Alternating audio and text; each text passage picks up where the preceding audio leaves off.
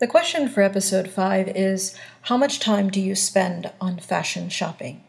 The answer to this question for episode 5 is, for time effective and efficient shopping to happen is knowing what you are looking for and what you are not looking for. This requires utilizing the flower gets dressed method and connecting and getting dressed from the core of you whose beauty is 100% a constant, and truly dressing for yourself. Utilizing the flower gets dressed method to make the process of fashion shopping more effective and efficient is not just helpful for consumers, but for brands. Brands should celebrate a well-informed consumer that can connect to their core and dress for themselves. Because when a consumer knows what they want and you are the brand that aligns with this consumer, there is a greater chance for brand loyalty and creating a stronger consumer-to-brand relationship.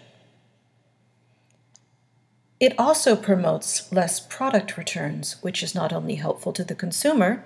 and our planet Earth, but to the brand in the area of resources conserved, including the resource of time.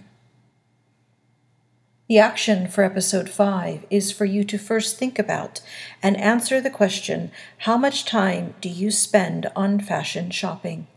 See by doing a calculation as to how many hours each month you spend fashion shopping and then make an estimate based on your monthly calculation, how many hours over your life that if you kept your current monthly shopping time that you would spend on fashion shopping, and then think about how the flower gets dressed method, which leads to clearly knowing throughout your lifetime which products you are looking for and which products you are not looking for, and how this makes your fashion shopping time and experience more efficient and effective.